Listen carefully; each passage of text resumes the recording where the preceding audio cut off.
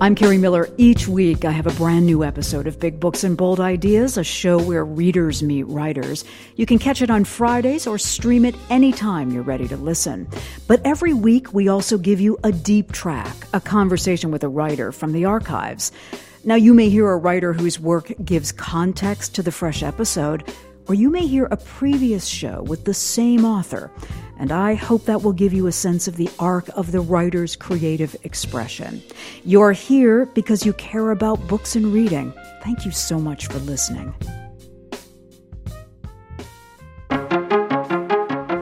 I'm Carrie Miller. Welcome to a special Talking Volumes series. Sometimes an editor will include a letter along with the advance copy of a new novel. And it's really a way of setting the table for a critic or a bookstore owner or someone like me who's reading ahead of the publication date. So I skim these and then I usually eagerly turn to page one. But I have to say that a sentence from Naima Coster's editor caught my eye because I had such a different experience of this terrific new novel. So the editor wrote, "These past few months have seen so many moments of rage and despair, for which I personally found this novel to be a balm."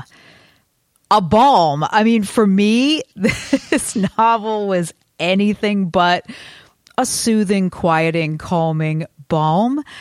And I'm eager to talk to Naima Coster about why. So the new novel is titled What's Mine and Yours.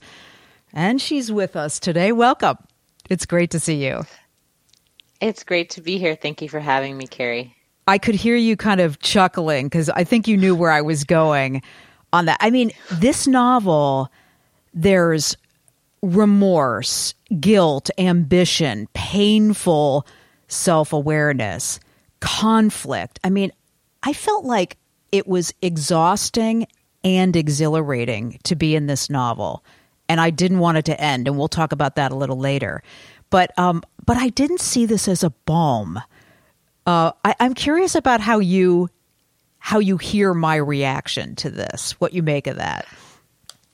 Well, it makes a lot of sense to me to hear that because I can't say that in writing the book I felt that it was a balm, but there was something cathartic about finding space in the book for all of the difficult experiences of the characters and all of the different experiences that led me to the writing of the book. I mean, I was thinking there is layer upon layer of human conflict and human emotion. And you do this so effortlessly. It doesn't feel like she's thrown everything in here she can think of to make just some big, some big brew of human emotion. But I also wondered kind of when is enough enough? And do you ask yourself, what can I really mix in to keep this authentic and to not exhaust the reader? Yeah, the book is about, as you know, two different families that have fallen on very difficult circumstances, and their circumstances are different. So one family is dealing with a tragic loss, and another family is dealing with addiction and the absence of a father figure. And so for both of these families, I wanted to show the brutality and loneliness and difficulty of what they're going through, but also shed light on the ways that they find to get through and hold on to some sliver or sense of hope. And it's different things for each family. For one family, it's achievement and getting opportunity by going to a better high school. For the other family, it's actually similar. It's hoping to find a better life through some kind of class mobility. But the children in the family have their own ways of coping. And part of that has to do with the school play that children from each of the families end up joining. Do you kind of test yourself, though, in the conception of how these lives of these individual families are going to play out? And do you think I can give them this and I can give them this kind of conflict and I can give them this difficult challenge to solve? And then I feel like I have laid a lot on their shoulders to resolve.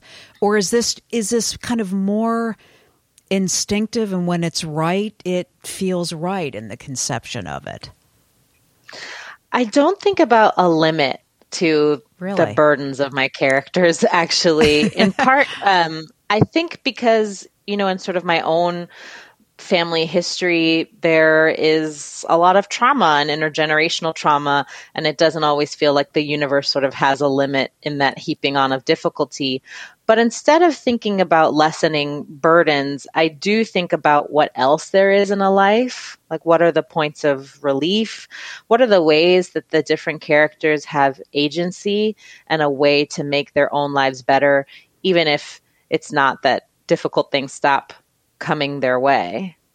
When you talk about trauma, I think about the field of epigenetics and how trauma folds in and continues through generations. And you give us a sense of that without being heavy-handed about it. We do have this sense that the traumatic elements that these characters are wrestling with are going to be their children's to carry too. Do I have that? How are you thinking about that? I think you're exactly right. I was thinking a lot about what gets passed down, what are different family legacies, whether that's pain or whether that's a narrative of what people in a certain family do. And I was thinking about what changes from generation to generation. There are things that persist, and the children who are at the beginning of this novel and are adults at the end certainly are still carrying the burdens of their pasts. But I think that many of them are also living in ways that they couldn't have imagined as children and that go beyond their wildest dreams, although their wounds are still with them. There is kind of a dawning and a realization. This happens probably in every child's life, where you move away from being just the child of the parent and you begin to see the parent in a more adult, objective way. Not fully objective ever, but in some kind of objectivity. And you begin to understand that as different as you've pronounced that you will be, you are your parent's child, right? Have you had that kind of realization? I certainly have. Yeah, absolutely. I think that we absorb so much from our parents, our caregivers, without realizing it. I have a small child, and I'm often narrating the world and life to her. And I think about the power of that in the way I construct the narrative of our morning or her day. And in the book, the two children that I focus on from these two families, Noelle and G, they certainly have lots of issues with their mothers and anger at the ways that they were mothered, but they certainly carry things with them into their adulthood that are fashioned after their mothers. So for G, that's sort of repressing deep emotion and having an emphasis on always moving forward. And then for Noelle, it's some stubbornness and self-righteousness. It's interesting to hear you say that you narrate the day to your daughter. How old is your daughter? You're a fairly new mother, right? Yes, she's a toddler, so she's under 2. Okay. Because I think often about the story that our families tell us early on about who we are as a family. And this kind of goes back to what we were just talking about, which that story, that narrative is, it's a mix of your own childhood, the world around you, how you see yourself in the world, how you see your family in the world. And then you layer on top of this a professional storyteller like yourself. How often do you kind of tune in to think, I'm setting a narrative, I'm telling her the story of who we are, and this is what it'll be? I mean, do you think about that? I think about it quite a lot. And I think that part of it is because I believe that words and language are powerful. I think that the way we think about ourselves and others determines the shape of our lives.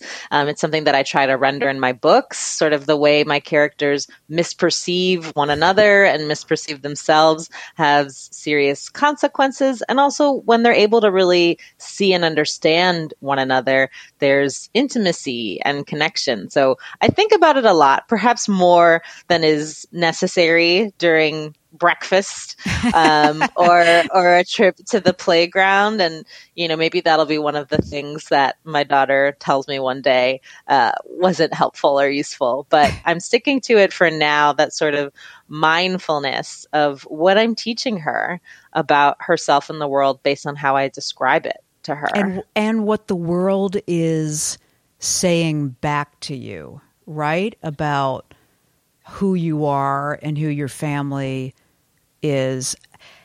And can you trust, you've just kind of said this, that the misperceptions that the characters feel, like, can you trust your own interpretation of what you think the world is saying to you? Yeah? Tease that out a little bit. Yeah. Well, one of the things that I love about the form of the novel is that it can raise so many good questions that make us reconsider ideas that we're carrying with us into the world without really examination. So, the character Lacey May in the novel who opposes the integration has ideas of her own about what she deserves and how she got what she has and what her daughters deserve and what other people in her community don't deserve. And those questions are largely unchallenged by her. Some of the people in her life begin to challenge her on those ideas. Her daughter Noelle tries to hold her accountable. But I think that it's quite difficult to see beyond our own perspectives. We're all sort of stuck in our own minds. And one of the gifts of a novel is that we have access to the minds of others in a way that we don't in everyday life. Yeah. I think we're living out the reality right now and have been for a while of what you're describing, right? How we think we are seen, let's say through the lens of our neighbors and our communities and then our political colleagues, right? We sort ourselves into places where we think our political views are shared by people. And then you learn that somebody sees your inclusion into that group very differently than you see the right of your inclusion in that group. You get at this so subtly in this. The vehicle for, we should say for listeners who haven't read the novel yet, the vehicle for this, for so much of the complexity of this, is this decision by this school that they will integrate, and how maybe you better describe this. Give us a little scene setter of kind of the conflict that's at the center around this school. Yes. So there are two mothers that the book focuses on and their children. There's a white woman named Lacey May, and she has 3 daughters, and her family is struggling with addiction. Her husband, Robbie, is in and out of town and really suffering and having a hard time and unable to support the family. And over on the east side of town, there is a black woman named Jade, who's the mother to a son named G, who has lost too much and seen too much for his age. And they're also trying to figure out how to recover their lives after a tragic loss. And when a local high school decides to integrate and bring children from the east side of town, the largely black east side of town, into the west side of town, the fates of the two families collide.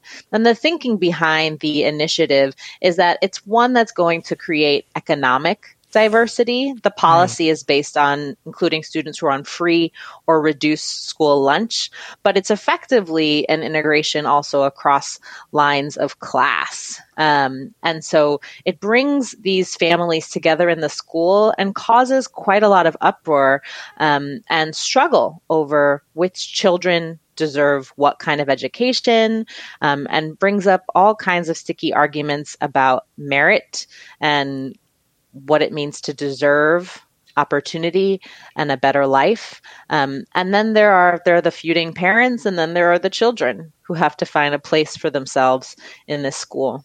Perfect. Wow. On paper, if you saw the lives, the descriptions, the achievements of some of these characters, you would think you'd understand how they would come to this conflict over integration. But what you've done is say, these people are much more complicated than just, the arc of their lives on paper. And they come to this with the complexity of these feelings. And I think you're also getting at something that we see again play out in, where we send our kids to school, right? Where we worship on Sunday mornings. A lot of the decisions that we think we're making in a given week that seem individual, and yet they have these really deep tentacles with other perceptions and other ways we see ourselves. Does that make sense?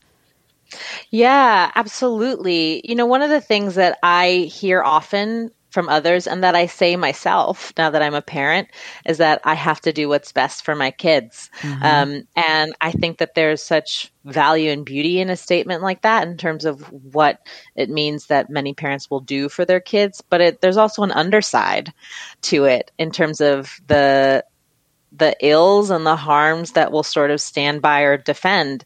It's kind of an unimpeachable statement or sentiment. I have to do what's best for my kids. And it can be used to sort of justify leading a largely segregated life and living in a segregated neighborhood, or resisting an integration initiative, and really valuing one's own family and well-being at the expense of others. And who can blame you for that? I mean, just as you said, it's an unimpeachable sentiment.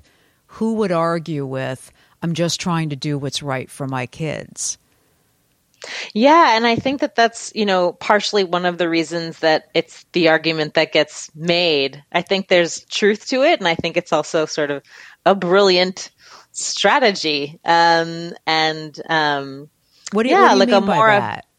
I think it's a more effective statement than saying, I'm scared of those kids, or I really do want my kids to be at the top, because that's sort of one of my roles as a parent, making sure that my kids go further and go to the top. Of course, not all people think that way, but I don't think it's an uncommon feeling or thought, even if it doesn't get said aloud. This is reminding me, and maybe you read the series in preparation for the novel, that the Nikole Hannah-Jones pieces about making decisions just like this. So this was part of this is kind of a subtext for the way you saw this play out in the novel. Yes, I've been very inspired and influenced by her work, and also convicted, and find it, the things that she's calling for, urgent and really challenging, really encouraging us to see our fates as bound up together, and asking ourselves, what am I willing to work toward or give up? I feel that so much of our culture can be geared towards maximizing outcomes, what can we do for our health, our education, the best, for ourselves and for our loved ones. And so I find the work of Nikole Hannah-Jones really challenging, especially since, in my own life, I benefited from a program that took high-achieving students of color from public schools into private schools. And I was one of those kids, and it changed the trajectory of my life. And it was an instance where, my family had the opportunity to give me a leg up. And it has a lot to do with me becoming a writer, just all of the books I read in my English classes and the high caliber of them. And so it's something that I think is really sticky and complicated, but worth getting into. So I am so curious about whether you remember hearing your parents talk about what it was going to mean to take you out of whatever public school, was in your neighborhood. Did you grow up in Brooklyn? I did. Okay, so whatever public school was near you that you would have traditionally gone to, and what they knew it might be like, the opportunity, maybe some of the hardship, right, of going to this private school. Do you remember hearing them talk about that? I do. And I remember hearing sort of larger conversations in the extended family as well. I think that there was some divided opinion, like some people who thought that it was too good of an opportunity to pass up on because of what it would give to me in terms of opportunity. And then there were other people who thought that it might lead to me changing in a way and becoming really different from my family. And I think that they were both right. Like That they were happened? both true. That happened. Yeah. I think that it's one of the reasons that in my work, I think so much about sort of relationships or contexts across lines of difference, whether that's a gentrifying neighborhood in my first novel or this integrating school in What's Mine and Yours, is in part because I had an experience of being one of a few people of color in my private high school and then later on when I went on to college. And so all of the scrutiny and pressure of that position, but also the opportunity that it opened up, is something that I think I'm still thinking through in my work through the fiction. Do you remember coming home from that private school, maybe in high school, and seeing maybe your parents or the neighborhood or the friends that you'd known since you were a little kid in the neighborhood differently? Yeah, I think that I felt, sort of something that I know is not uncommon, but was still difficult, which is feeling a part of multiple worlds and then also on the outside of multiple worlds at the same time. So sort of like one foot in, one foot out in the world of home, one foot in, one foot out in the world of school. And that having to do with race and class and education and culture in all of these ways. And so I think that one of the things I'm writing about in What's Mine and Yours is all the different ways that the characters feel they belong and don't belong at school or in their city or in their own kind of families, and the alienation of that position.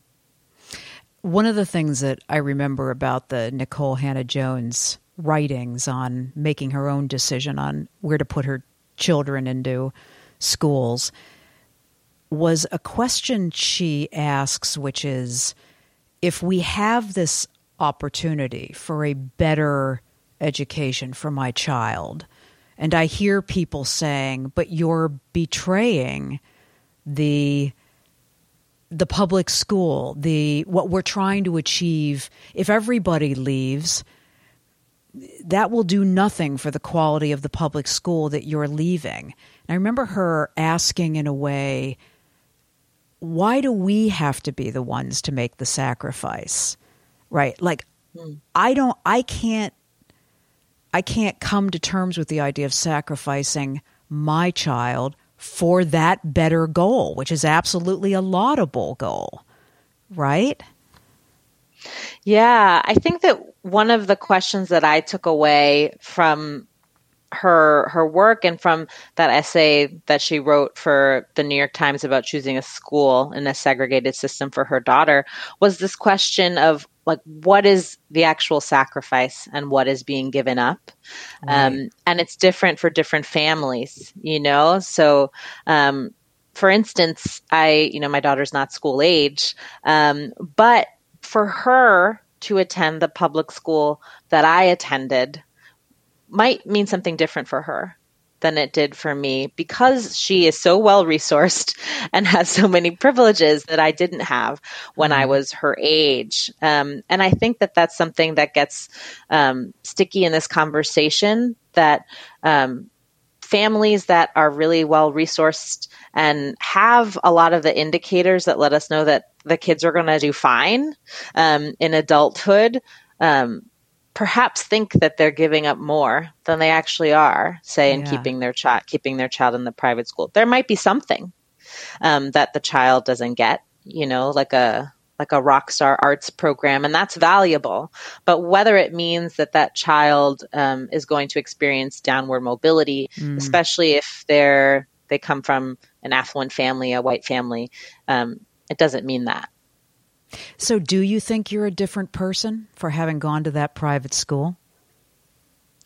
Absolutely. I mean, I think that our experiences form us. So wherever I went to high school would have shaped who I am. But certainly, I think having that sort of insight into such a different world and experience inside the city that I grew up in, it's a totally different New York. Sort of this high school's on the Upper East Side, and I grew up in Fort Greene, Brooklyn. So it's a window into an entirely different world. And so I think that I'm interested in showing that and how sort of diverse cities that are lauded for their diversity can contain quite separate pockets that rarely overlap, or when they overlap, it's complicated.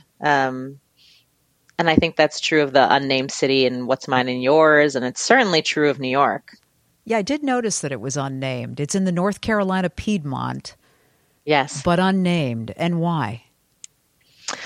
Well, I think that it was because I wanted to set the book sort of in that region of the Piedmont because it's the one I was most familiar with. I lived in North Carolina for a number of years. I loved sort of the landscape of the Piedmont and wanted to be able to write about the land.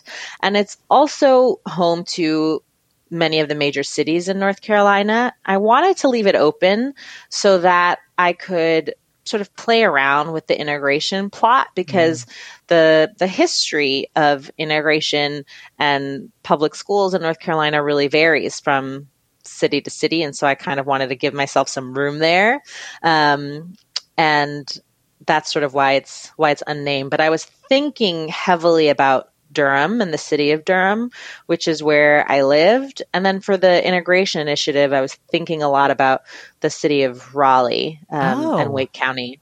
Okay, I thought you were going to say Charlotte because I know the Charlotte-Mecklenburg School District went through, I think, a big court case, right, about integration. So this is interesting. So each city in this state that you're in, this area that you're really familiar with, has wrestled with this maybe in different ways. Yeah, when I came up with the integration plot, I was sort of thinking about, I was pulling from lots of different places. So I was pulling from some of the reporting that Nicole Hannah-Jones did for This American Life about a school district in Missouri, in the Normandy School District. Mm-hmm. I was thinking about what I knew of Wake County integration initiative in the early 2000s. And then I was also just thinking more broadly about how these issues play out in a range of ways in the United States. After finishing the book, I found the podcast Nice White Parents from the New York Times, which I thought was wonderful. And I thought resonated so much with the book, but is set in Brooklyn. Right. And so, the story is a North Carolina story, but I don't think that that's because of the integration plot line. I think that, similar events could play out in a number of places and certainly do across the country. I think this might be a good moment for the excerpt because we're talking a lot about the complications that they're wrestling with in this scene. Maybe you'll tell us a little bit about what's happening before you read the excerpt in the story. Yes, I'm happy to.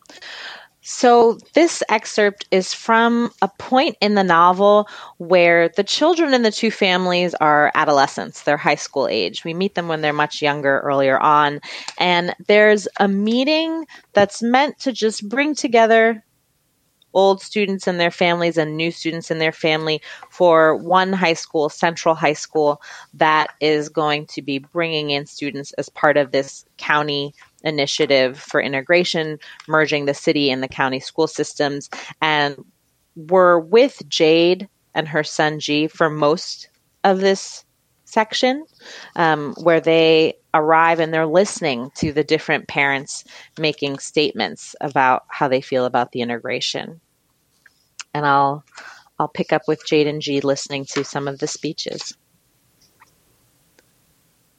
A meek-mannered woman with a short black bob and glasses edged to the microphone as if it caused her great pain to do so. She began in a low voice. Everybody deserves a fair shot in life. I believe that. I always have. That's what America is about. My son is applying for college this year, and I've heard it on good authority that this wasn't random, that these kids were handpicked because they're star students, and now my kid's ranking is going to fall. What has my son been working for if these new students are going to come in underneath his nose and steal everything he's been working for and everything we've all been working for? Everything we do is for him. I know this isn't about integration. It isn't about what's right. They put nice words in the pamphlets, but I'm not fooled. This is about money, money, money, and the city being greedy. They're playing around with my kid's future. Central might not hit that county quota of no more than 40% of students on free or reduced lunch because we may leave. A lot of us may leave. I'm looking into private school for my girls because I can't trust the administration here and I can no longer trust the city I've lived in and that my family has lived in for generations, for over 100 years. G felt Lynette stir beside him.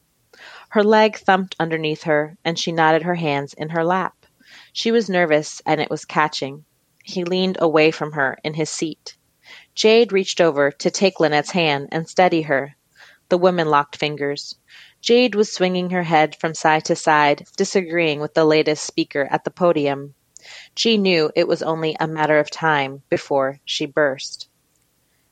Next there was a man in a plaid shirt, a long beard and sideburns. He pointed at the floor for emphasis with every sentence. He was so steady, so even, it was terrifying. Am I the only one who will say it? These kids could be bad kids. What about background checks? How are you going to keep our kids safe? Are we going to put in metal detectors? What about in the hallway when my daughter's walking between her classes? And what about the parking lot? We ought to put cameras out there. G felt his vision tunnel. The room around him turned black at the edges. He mopped his forehead with his sleeve. He was turning inward, closing up. He nearly missed Adira sliding to the microphone, her hands clasped primly in front of her, her head high. My name is Adira Howard, and I'll be a junior here at Central next fall. I came tonight because I was excited, because I want a future too. G wondered at Adira. She was stupid and brave and beautiful all at once. My family has been here for generations too, and I deserve my future as much as anybody else. It hurts to know I'm not welcome here, at a school that's only 15 minutes away from my house, all because of the color of my skin. There was an encouraging whistle from the front row, and the Howards stood up, clapping for their girl. A few white grown-ups stood too to applaud Adira, and she wondered why they hadn't spoken yet. Where were all the people who had published op-eds in the paper about the benefits of the program? Where was that majority who supported this change? Naima Coster with her new novel, What's Mine and Yours. I'm Carrie Miller, and you're listening to a digital Talking Volumes. There's so much to follow up there. I haven't even talked to you yet about how you think about women in power. There are daughters. I get the sense that you're quite interested in that dynamic between mothers and daughters. It shows up and fathers and daughters. It shows up in Halsey Street, your previous novel, and boy, does it show up here. These individual characters have these different, obviously, dynamics with their mother in Lacey May's family. They are individual, and yet they are universal. I recognized so much of the, and I'm nothing like the daughters that are in this. That's the mark of a really great novel. But I'd like to know how you think about these individual relationships that these daughters had with their mothers, but then this sense of universality. Yes. Well, I'm fascinated with who mothers are, who they were before becoming mothers, and how they carry that part of themselves into the work and role of mothering.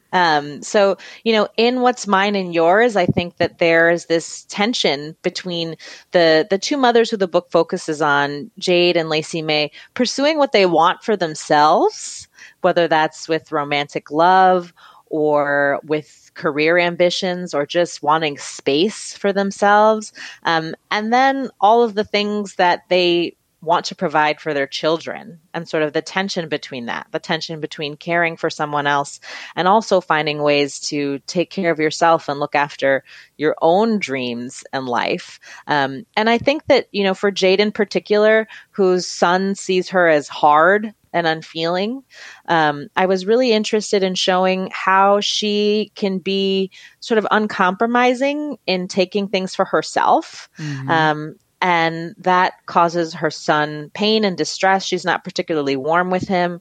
But, as her creator, I envisioned her as someone who does love her son and is able to show it in some ways. She's able to show it in the ways that she tries to protect him in a way that she wasn't protected, in the ways that she tries to prepare him for the world. Since he's sensitive, anxious, he's a young Black man who's lost so much and is in this hostile environment. And so I'm really fascinated in what parents who love their children and are trying to do their best are able to pull off, and then what they're not, and how that's reckoned with over the years. The other thing that occurred to me about the other family, Lacey May and her daughters, she's making and made sacrifices for them, big sacrifices. And yet she never says to them, as probably some mothers do, look at the sacrifices. I mean, I think she has this sense of wanting the work to show for itself.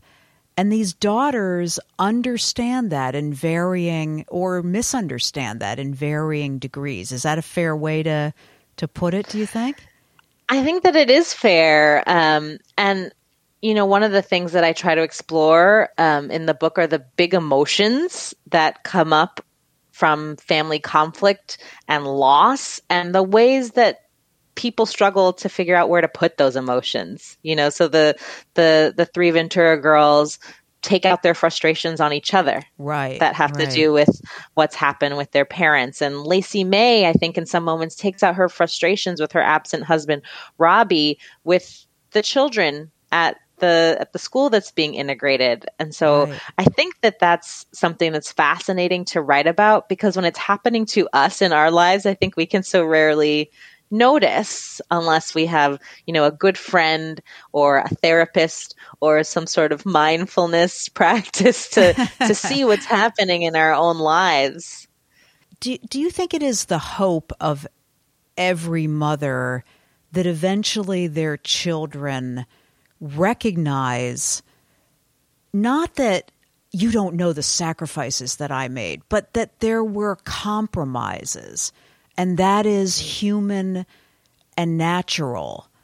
And you too will come into a world of having to make compromises. That parents understand that part of becoming an adult is putting those compromises that were made in the right context.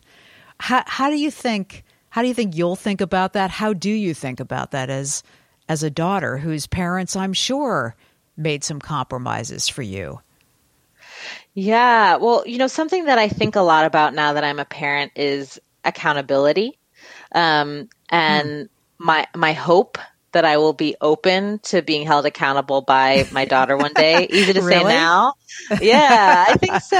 And I think that I'm interested in that, because I do think a lot about how a parent-child relationship, certainly when a child is young, is quite different from other relationships where there can be more reciprocity and mutuality. I don't need to have a reciprocal mutual relationship with my daughter right now.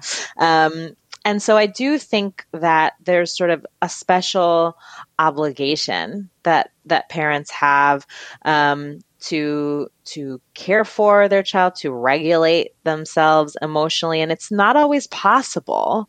Certainly it's not possible now for many families in this extremely stressful time of the pandemic. And so, in the book, I'm writing about parents who have had really hard lives. And part of what I hope the book accomplishes is it helps their choices seem comprehensible. Like we can understand perhaps why Jade is the way she is and Lacey May is the way she is and why Robbie is the way he is.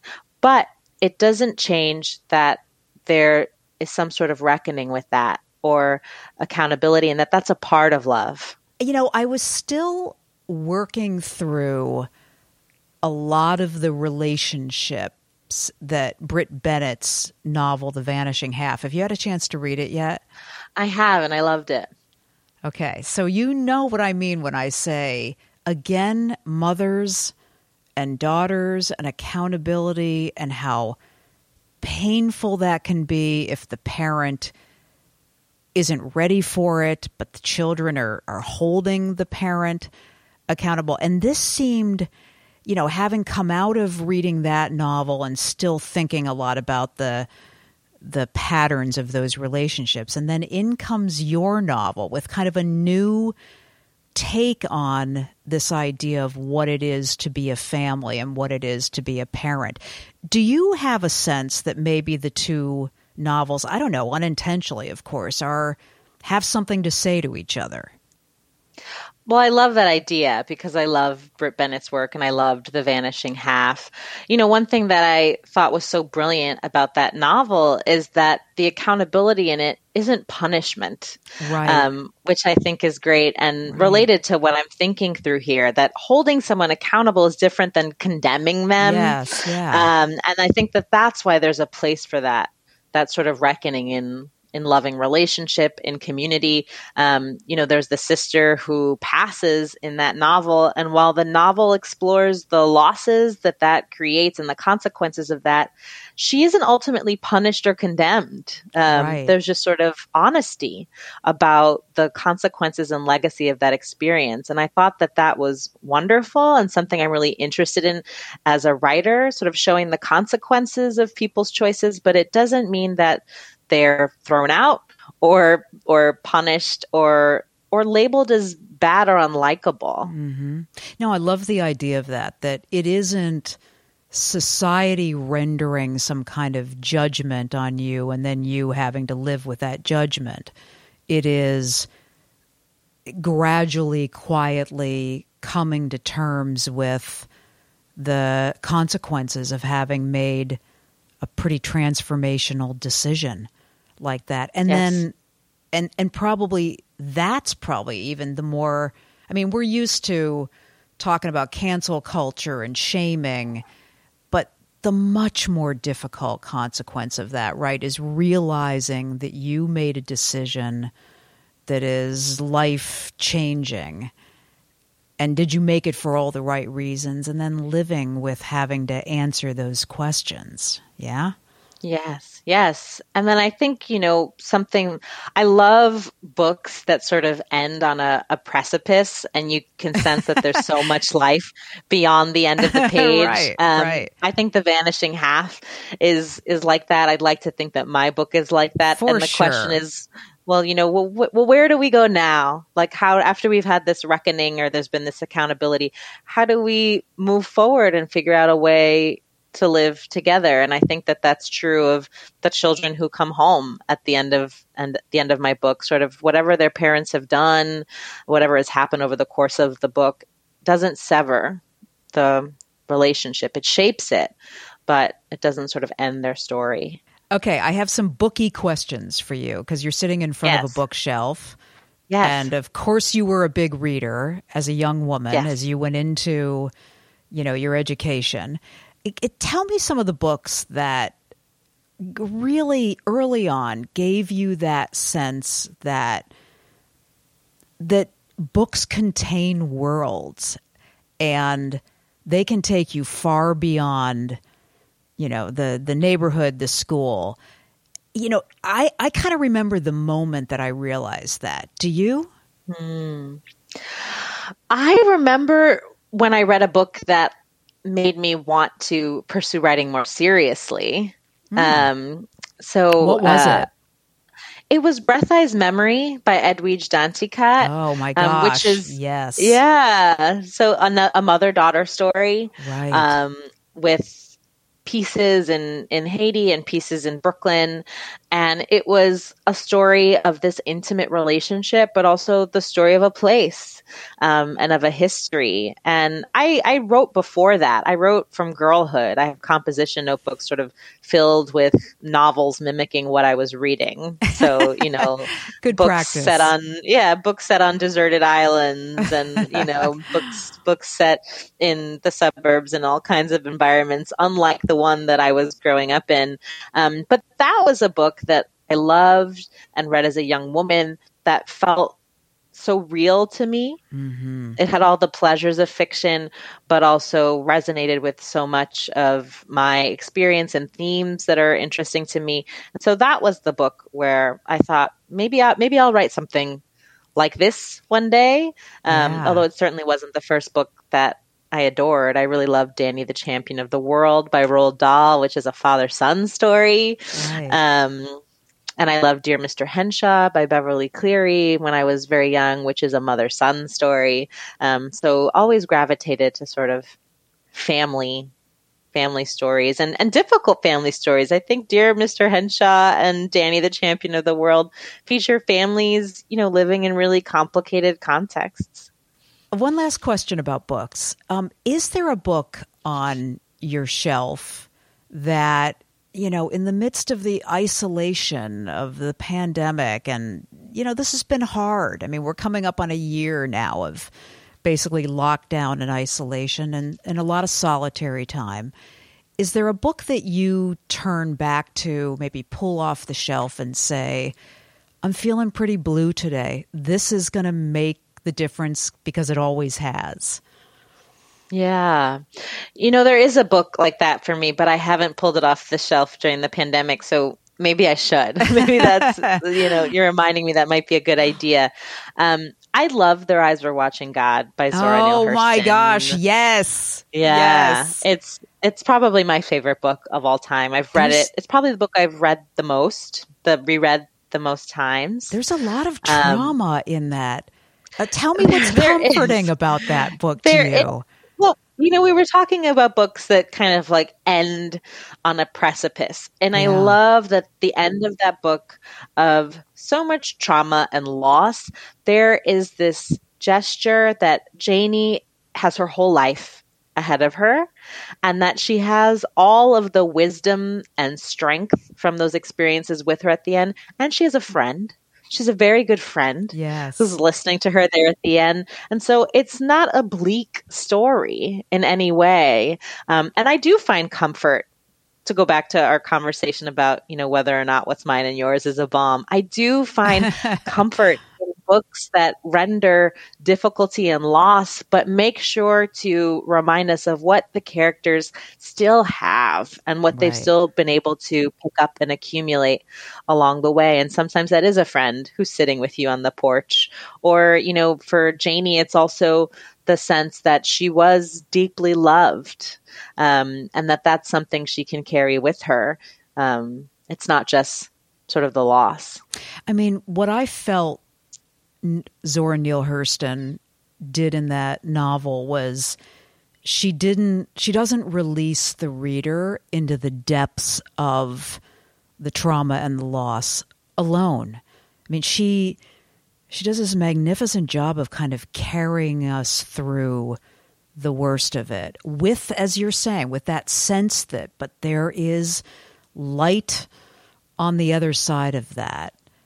I don't know how, I don't know how intentional that was, but boy, the magnificence of that novel.